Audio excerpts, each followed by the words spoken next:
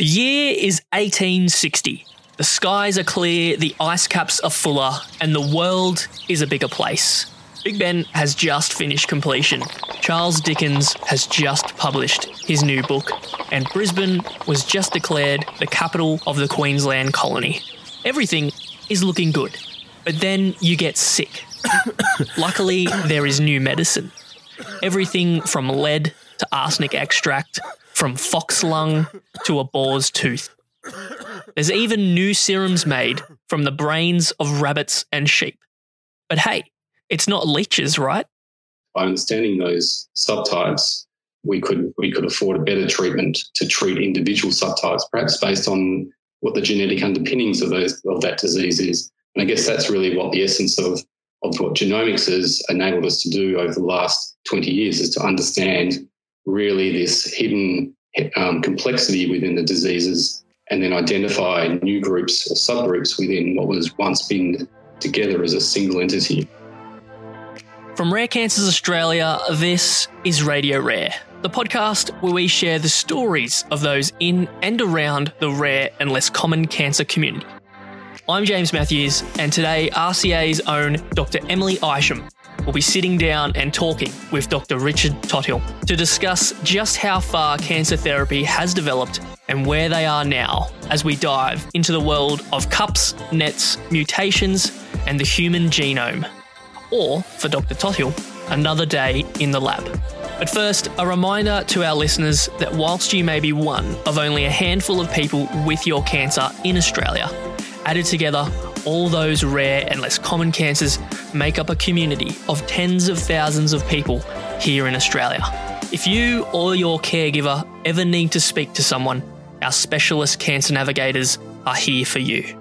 Reach out on 1-800-257-600 or email support@rarecancers.org.au. So we're speaking to Richard Tothill today from the University of Melbourne Department of Clinical Pathology, Rare Disease, Oncogenomics Laboratory. Welcome, Richard. Hi, Emily. Thanks for having me on. Not a problem. It's really lovely to speak to you today. Do you mind please just telling us a little bit about yourself and your background and how you've got to this point where you are today, please? Yeah, so I've had a bit of an unorthodox trajectory. I grew up in Western Australia and, in fact, on a farm.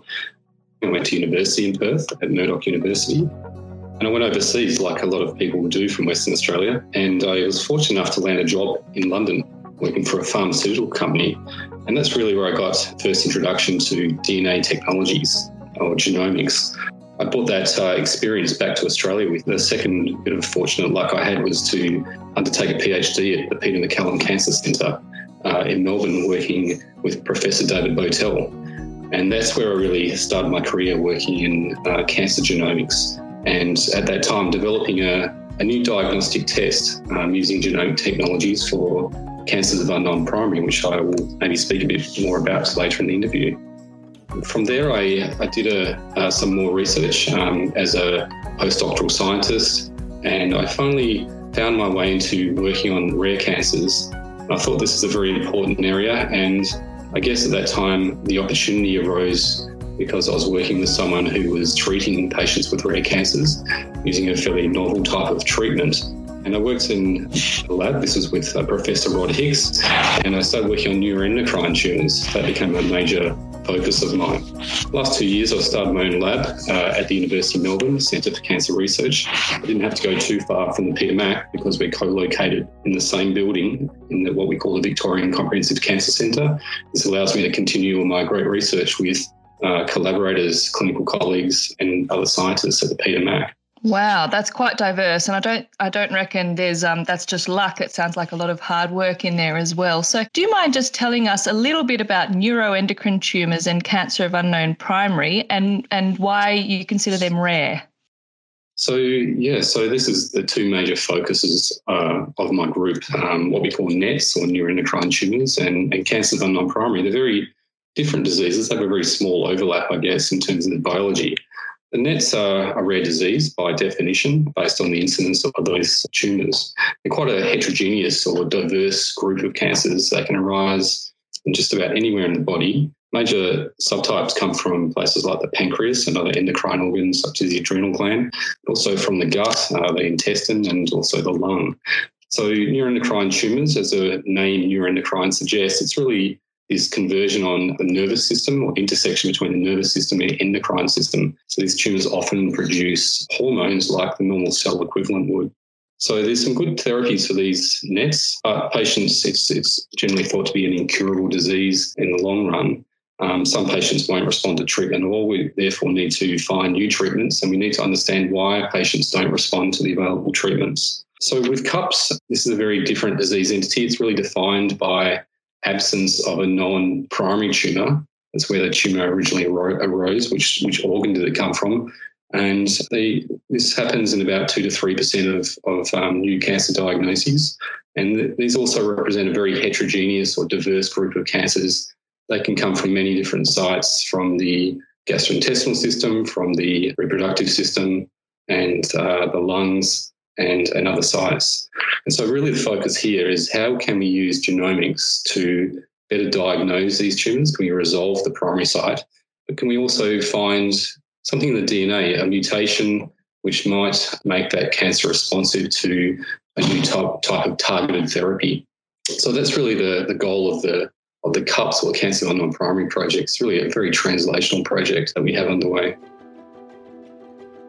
So, neuroendocrine tumours, or NETs, come from a cell that normally is signalled by the nervous system to secrete hormones.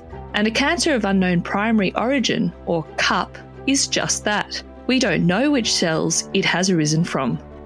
Sadly, at the moment, CUP patients have one of the lowest survival rates for cancer in Australia. Firstly, do you mind explaining what you mean when you say genomics, please, Richard?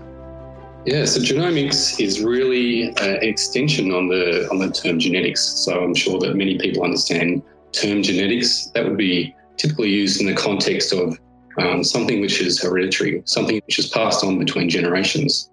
So genomics is not looking at a single gene, but genomics covers the entire genome, so all of the genes in the genome of an individual. Not only that, but the way in which these genes interact with each other as well. So it's more encompassing than just looking at a single gene or a single mutation. We're looking at the whole system. Genetics is looking at a single business. Genomics is like looking at all the businesses in the city and the way in those businesses interact with each other. So genomics is really underpinned by DNA technologies. So this is what's really driven the genomics field over the last 20 years, is the ability to survey the entire genome in a single test in a high throughput manner. And so this is what a lot of your research is focused on, isn't it?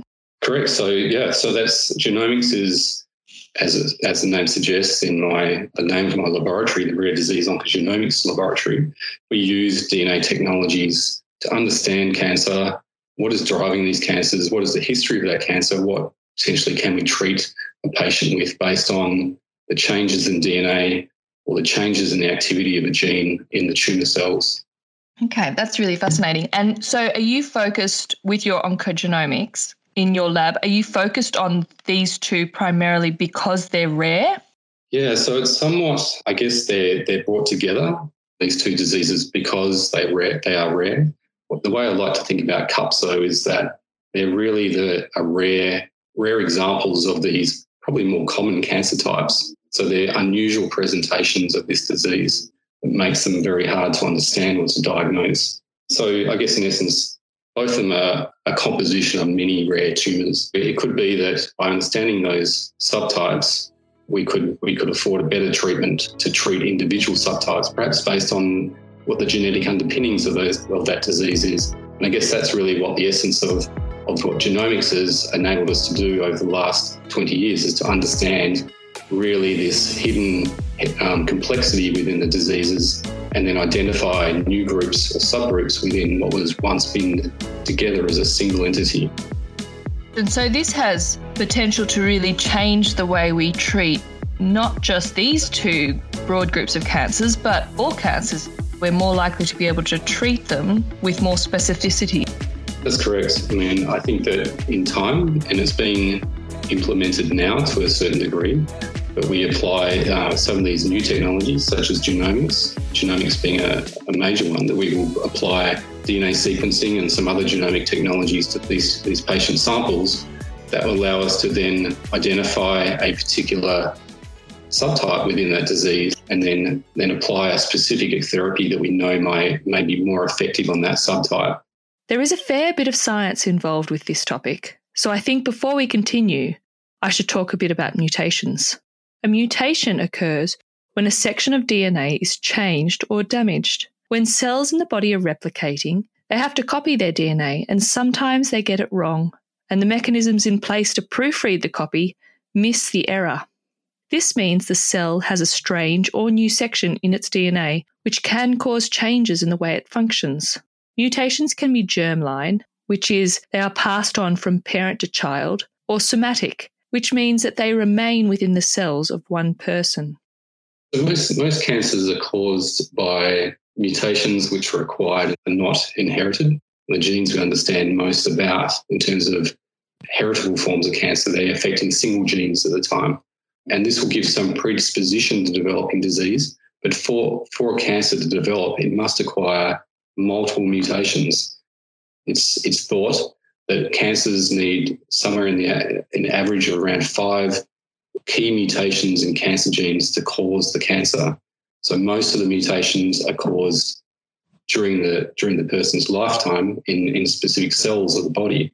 And this happens somewhat randomly, but it can be accelerated by exposure to, say, UV sunlight or to smoking and other types of carcinogens as well. So I guess it's important to think that essentially in the context of immune response, the immune response is really against things that are being acquired during the patient's life, not what they've inherited from their parents. Okay, so it's a combination of the mutations you're born with and your genetic history, I suppose, of and predisposition to certain cancers and the DNA damage you accumulate in your environment over the course of your life.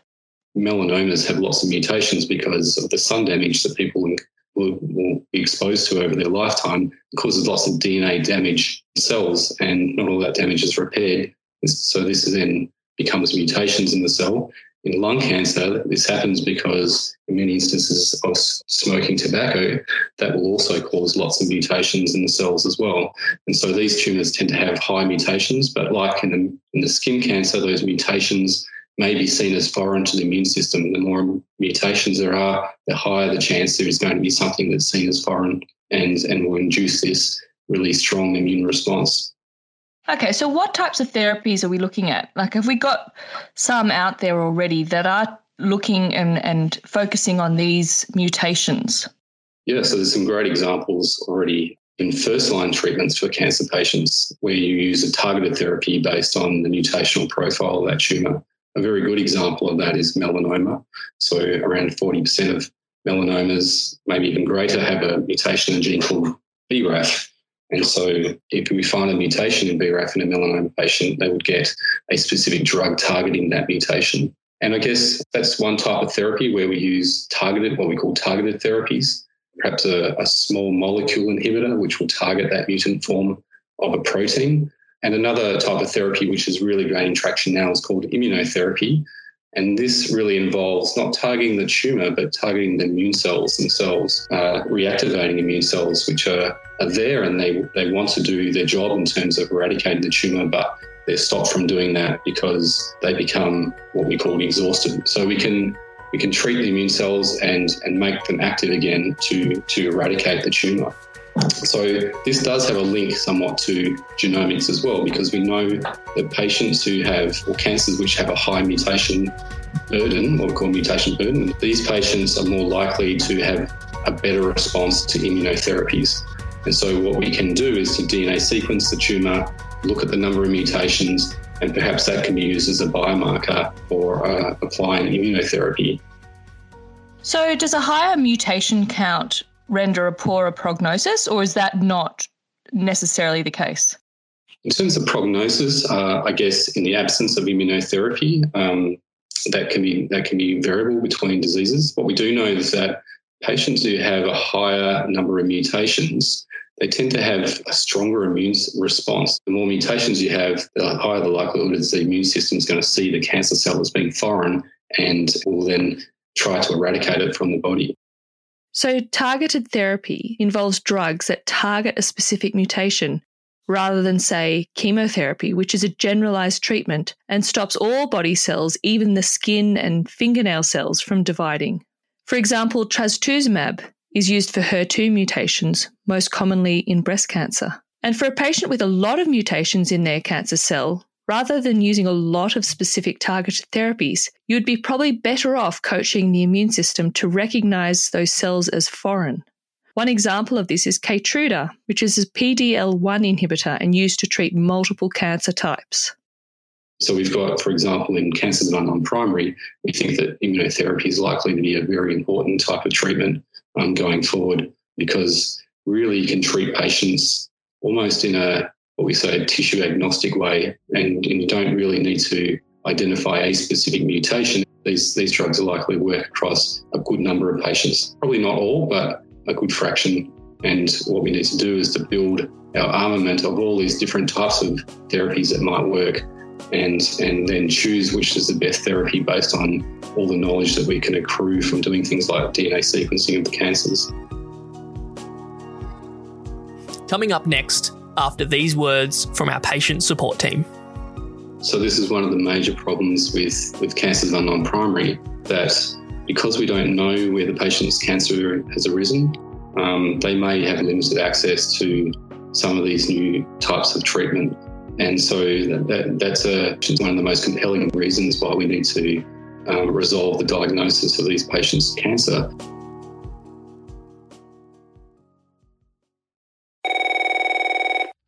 Hello, this is Ailey at Rare Cancers Australia.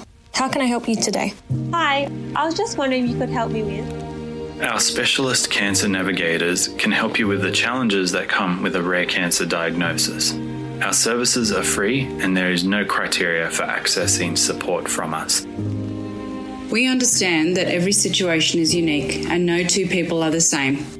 If you have been diagnosed with a rare or less common cancer, our patient support team look forward to hearing from you. Call us on 1800 257 600 or email support@rarecancers.org.au.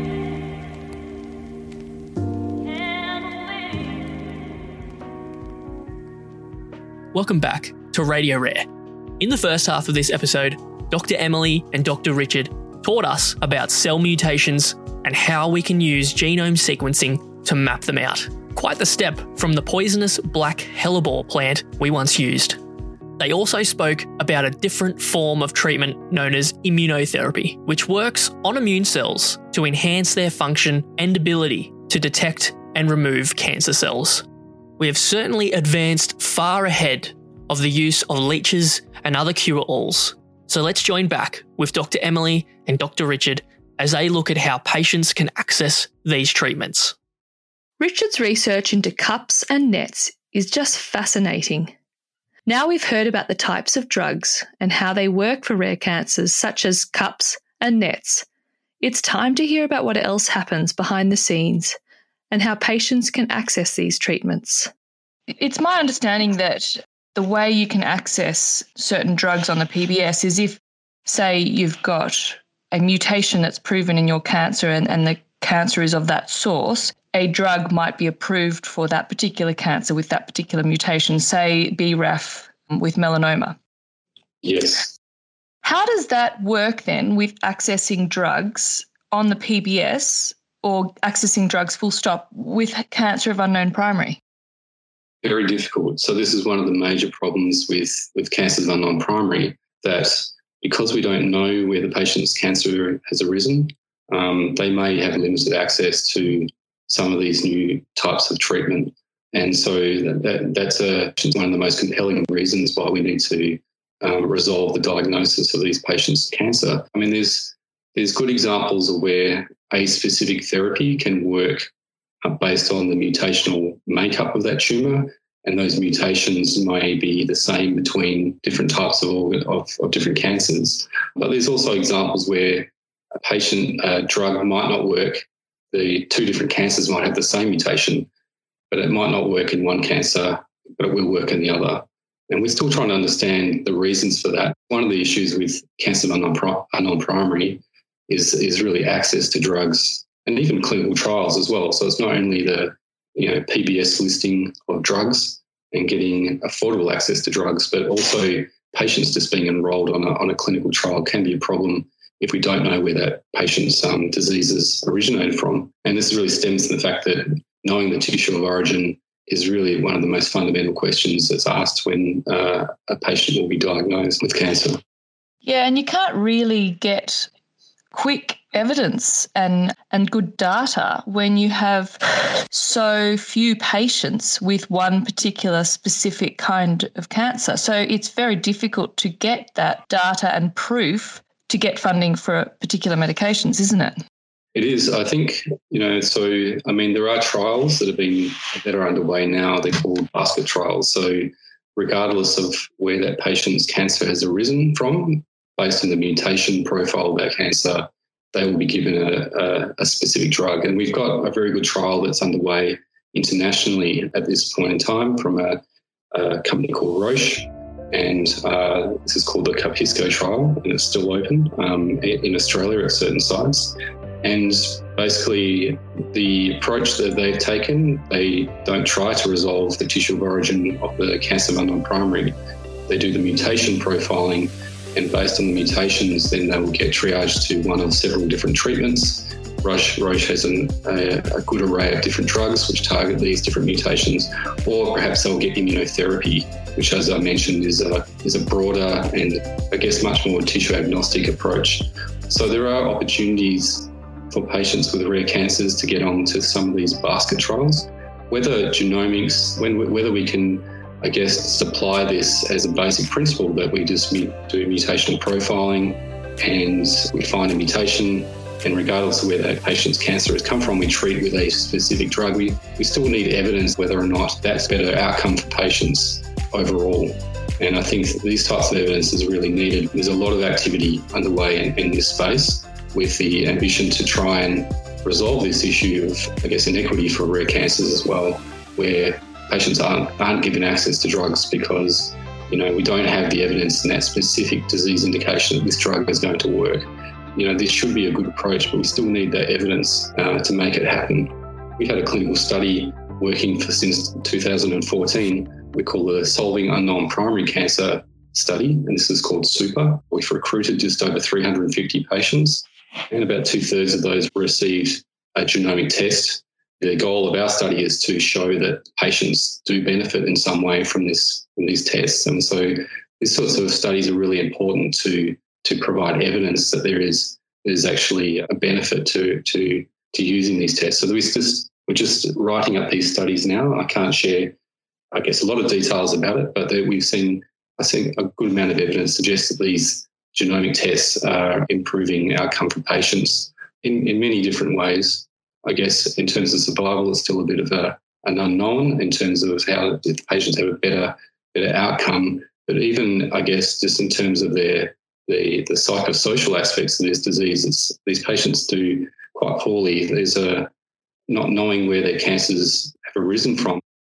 So for patients with rare cancers such as CUPS, basket trials are one of the best options to gain access to treatment at this point in time. Your research with Roche and the SUPER trial are behind this, and the data you collect will be pivotal in eventually allowing patients to access better treatment for these rare cancers. What you're doing, it just makes sense to be looking at doing a test at diagnosis to work out the genomics of that cancer before going through scans and surgery and pathology and all of that to actually work out what kind of cancer it is. It kind of makes sense as from a crude look at it, that it would save money in the long run. Yeah, so that's the health economics of it. And this is why these types of studies are really important. We've got some health economics being done as part of the SUPER study, and really to show that, there's a financial benefit to doing this as well as a benefit for the patients as well. And these are sort of the two key things, I guess, that policymakers would like to see. to then, I guess, consider reimbursement of some of these tests, but also allowing access of more targeted therapies for patients. We need more evidence. We need more studies to be undertaken to show this. We need the funding to support these types of studies. Absolutely. So what are you and your lab doing at the moment? What trials are you continuing, and what types of things have you recently announced? Yeah, so I guess we have a lot of things underway. We have almost an embarrassment of data that we need to write up at this point. So we have, as I mentioned, the super study where we're at the point of writing up papers, publications about our experience with the super studies. We're working on a very large genome study of a very rare type of tumour called, it's a neuroendocrine tumour called pheochromocytoma. It's a type of adrenal cancer that comes from or involves the sympathetic nervous system. So it's an international study that is very much maturing, and we're looking to write up. We've had some really interesting research we've done recently on a new type of genomics called single-cell genomics. So that's also been applied to this rare type of adrenal cancer. We're trying to understand really down to the single-cell level what's happening within the tumour and the interaction between tumour cells and normal cells that also are neighbouring those tumour cells. And I guess one of the exciting things there, we think we found a new gene it's not a new gene, but it's potentially a new therapeutic target that we might be able to exploit. So we've got two other, in another disease type called Merkel cell carcinoma. It's a neuroendocrine skin cancer. It's a rare type of skin cancer, but it's actually, not surprisingly, it's more abundant in Australia than it is in anywhere else in the world. And there, it's been shown over the last few years that immunotherapy is a very effective treatment for this type of cancer, but not all patients will respond, which is unfortunate. But what we want to do is try to find new ways in which to treat those patients who don't respond. So we're going to combine two treatments in a clinical trial. This is funded by the Medical Research Future Fund, and it's being led by an oncologist, Shanine Sandhu at the Peter Mac. And Shanine's going to combine, her idea was to combine what we call peptide receptor radionuclide therapy. Can you please explain peptide radionuclide therapy? Effectively, what this is it's like delivering radiation directly to cancers by targeting a protein on the outside of the cancer cell. So rather than applying like a radiation externally from the body, this can be applied like a chemotherapy. And it's a very effective, very well-tolerated drug. We have evidence to suggest that it works at least in some Merkel cell carcinomas, but no one's looked at combining this with immunotherapy. So we want to combine the two things together to see whether or not patients who have failed on immunotherapy will respond to this combination. A similar, second trial that we have planned also looks at immunotherapy in Merkel cell carcinomas, but this is about treating patients in a very early stage of diagnosis. We know that quite a few of these Merkel cell carcinomas will still go on to progress. And so it could be important to treat those patients quite early with immunotherapy, which will translate to a better outcome overall for these patients. So they're just a couple of snapshots of trials and different research projects that we've got underway and are quickly maturing. There's quite a lot going on in the lab, but I guess I'm in a very fortunate situation to have so many great collaborations with people and the opportunity to work on these things. So from what I understand, all of these methods are really hoping to sort of treat cancers more specifically and more targeted, like you were mentioning before with that radiation. That means that potentially with these treatments, those who are having them will have fewer side effects than they get from chemo and radiotherapy in general, because there's less damage to all the other systems in the body because it's not so broad. Is that right?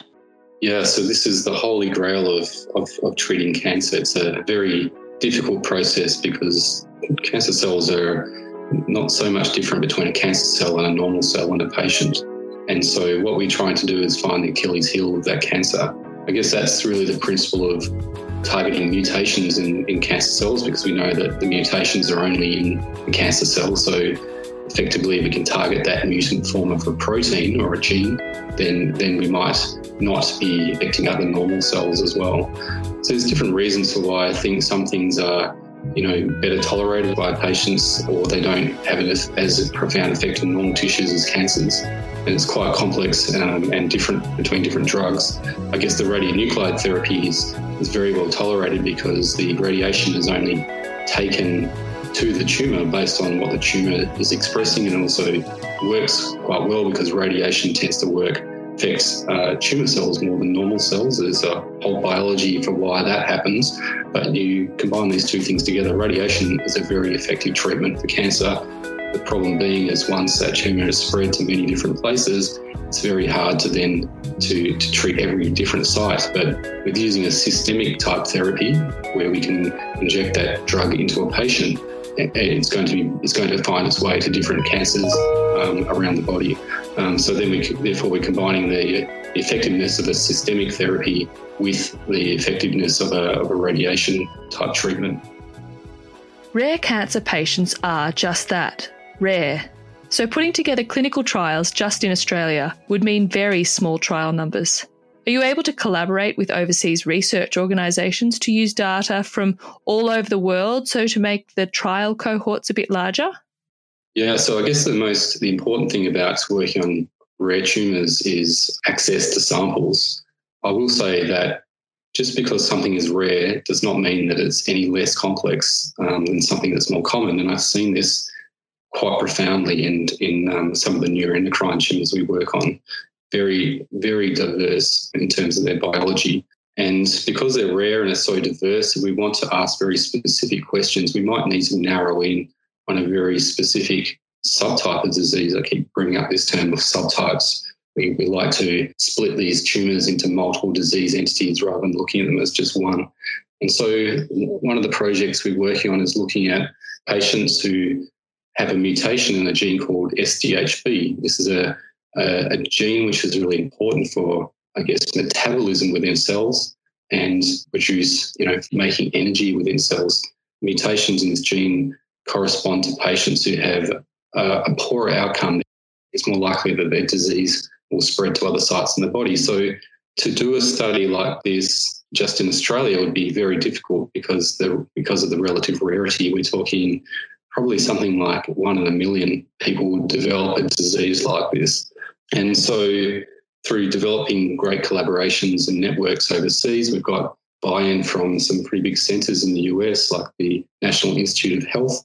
We've provided quite a few biospecimens for our study.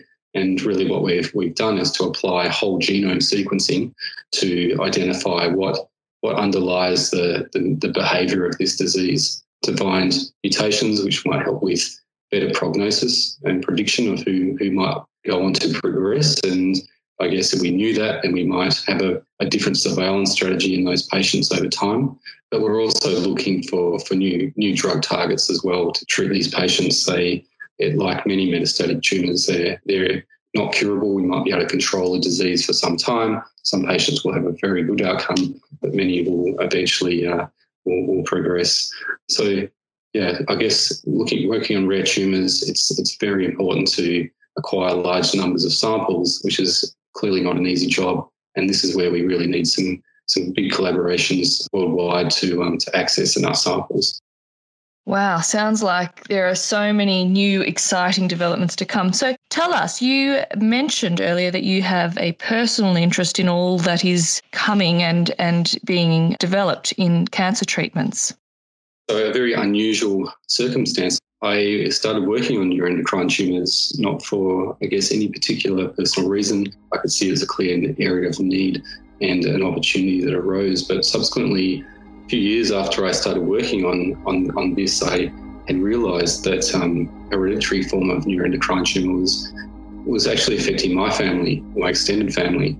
And so we found that I realised that my grandfather actually had developed a tumour, and then subsequently some of my other relatives as well. And we put two and two together and realised that there must be something going on there, given that there's a very specific link between this type of tumour and a mutation, or a number of different mutations that you can acquire in different genes.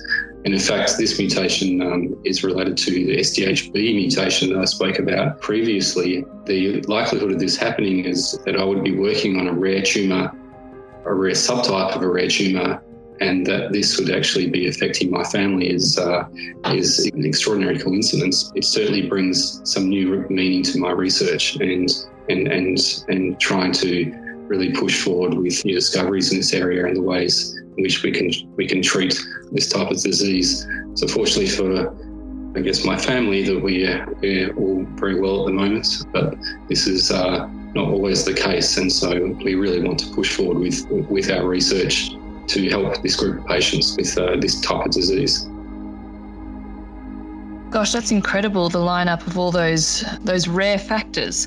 And it also, I suppose being in a lab as a researcher, you can get caught up with the nitty-gritty and the details, but it gives it a human face for you. And even though we're talking about rare cancers and it might not seem like, in terms of health economics, like it's bang for its buck if we spend money on these treatments, you actually see the human side of it and see that, to put these people through the ringer in terms of months of testing, months of uncertainty, even years of uncertainty, without an appropriate treatment, and then perhaps that treatment is not even funded, highlights the importance of persisting in this research and finding better suited treatments and more targeted treatments.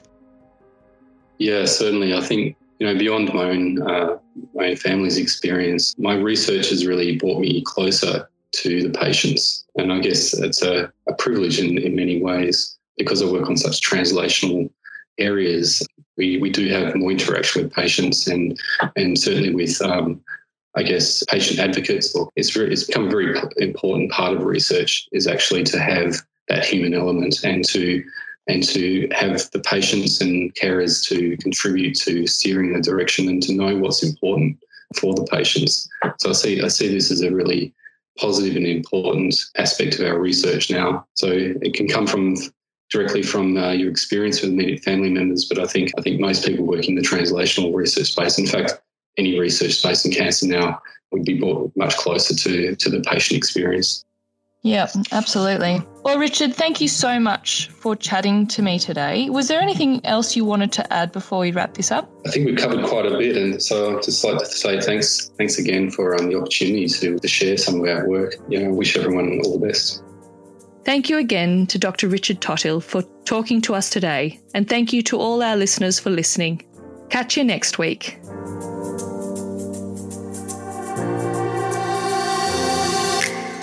So, what do you think? Is immunotherapy our next beacon of hope? With new methods of genome mapping, new methods of treatment that specifically target mutating cells, modern medicine has come in leaps and bounds since the Dark Ages, thanks to the diligent efforts of doctors, researchers, scientists, and engineers. So to them, we say thank you. But also, to you, our listener, thank you for joining us on this week's episode. Next time on Radio Rare, Dr. Emily Isham will speak with Garvan Institute of Medical Research Director and Lab Head of Genomic Cancer Medicine, Professor David Thomas. And that means that only by bringing together the collective power of the planet's intellect can we solve these problems as fast as we would like. And you can see it in things like HIV, and you can see it in things like the response to COVID. The capacity of the human race to get together when faced with a really serious problem that becomes an urgent priority is quite phenomenal. Radio Rare is produced in-house at Rare Cancers Australia and is hosted by Dr. Emily Isham and me, James Matthews. Thank you to this episode's guest, University of Melbourne Cancer Genomics Group Leader, Dr. Richard Tothill. The show is mixed by Alexander Smith, narrative writing by Ailey McMaster, reporting by Dr. Emily Isham. We are edited by Christine Coben and myself, and our episode music is from Audio Blocks. You can listen to all of our episodes for free on our website, or you can also find us on iTunes, Spotify, and Google Podcasts. Simply search Rare Cancers Australia and click the subscribe or follow button at the top of the page. You can also follow us on Facebook, Twitter, Instagram, and LinkedIn to keep up to date with written stories from patients, carers, and information regarding rare cancers. Thank you for listening, and we'll be back shortly with our next episode. Bye for now.